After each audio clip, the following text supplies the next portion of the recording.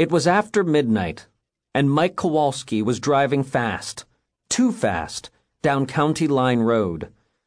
He glanced at the dashboard clock and groaned. He was late. Again. His phone rang. It didn't take ESP to know it was his mother. She probably wants to get a jump start on her griping, Mike muttered to himself. Earlier that evening, she told him to be in by midnight, or else. Midnight? Mike had complained. But I'm a junior. His mother had rolled her eyes. After the stunt you pulled this week, you're lucky to be allowed out at all. So I'll reiterate. Midnight, or else. Mike didn't even want to think about what or else meant. Ignoring the call, he mashed down the accelerator. Maybe if he was only a little late. That was when the girl appeared in his headlights. 1 minute, there was nothing but country road flanked by the thick woods of the Cook County Forest Preserve, with its one-lane bridge over Salt Creek just ahead.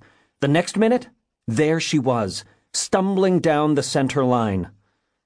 Mike slammed on the brakes. The tire squealed as the car skidded.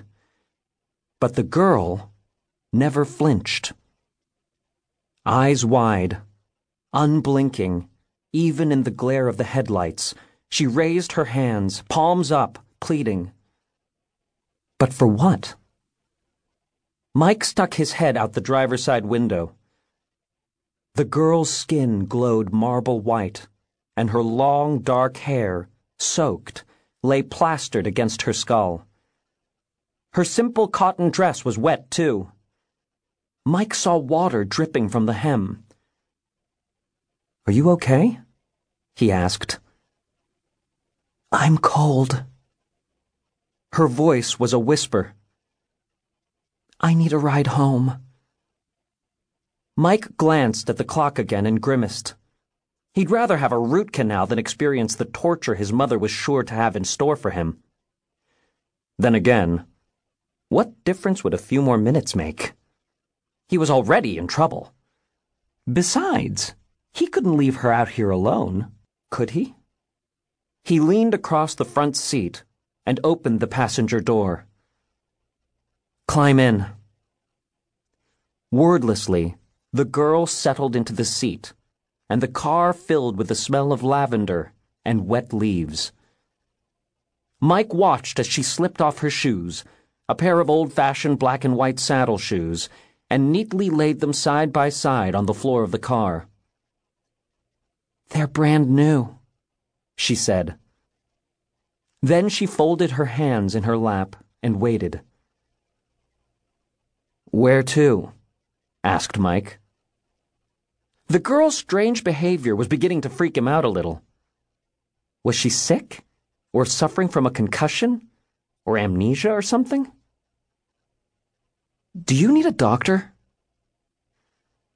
She pointed behind them.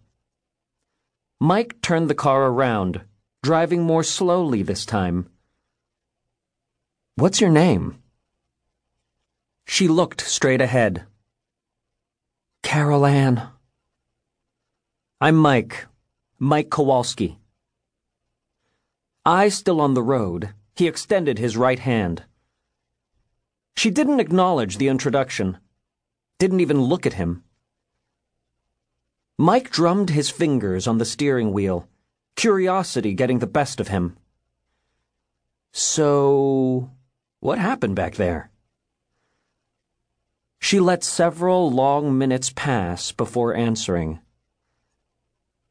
"I was canoeing on Hawthorne Lake." "After midnight? In October?" She acted as if she hadn't heard his question. "My canoe tipped. I couldn't right it, and it was a long way to shore. Too far to swim. All I could do was cling to the side and pray someone would find me. No one did." "So how'd you finally get to shore?" She looked at him then, and in the green glow of the dashboard, she appeared even paler, her skin almost translucent in its whiteness. "The current carried me in," she answered, her voice sounding colder than the October lake. "I was in the water for a long, long time."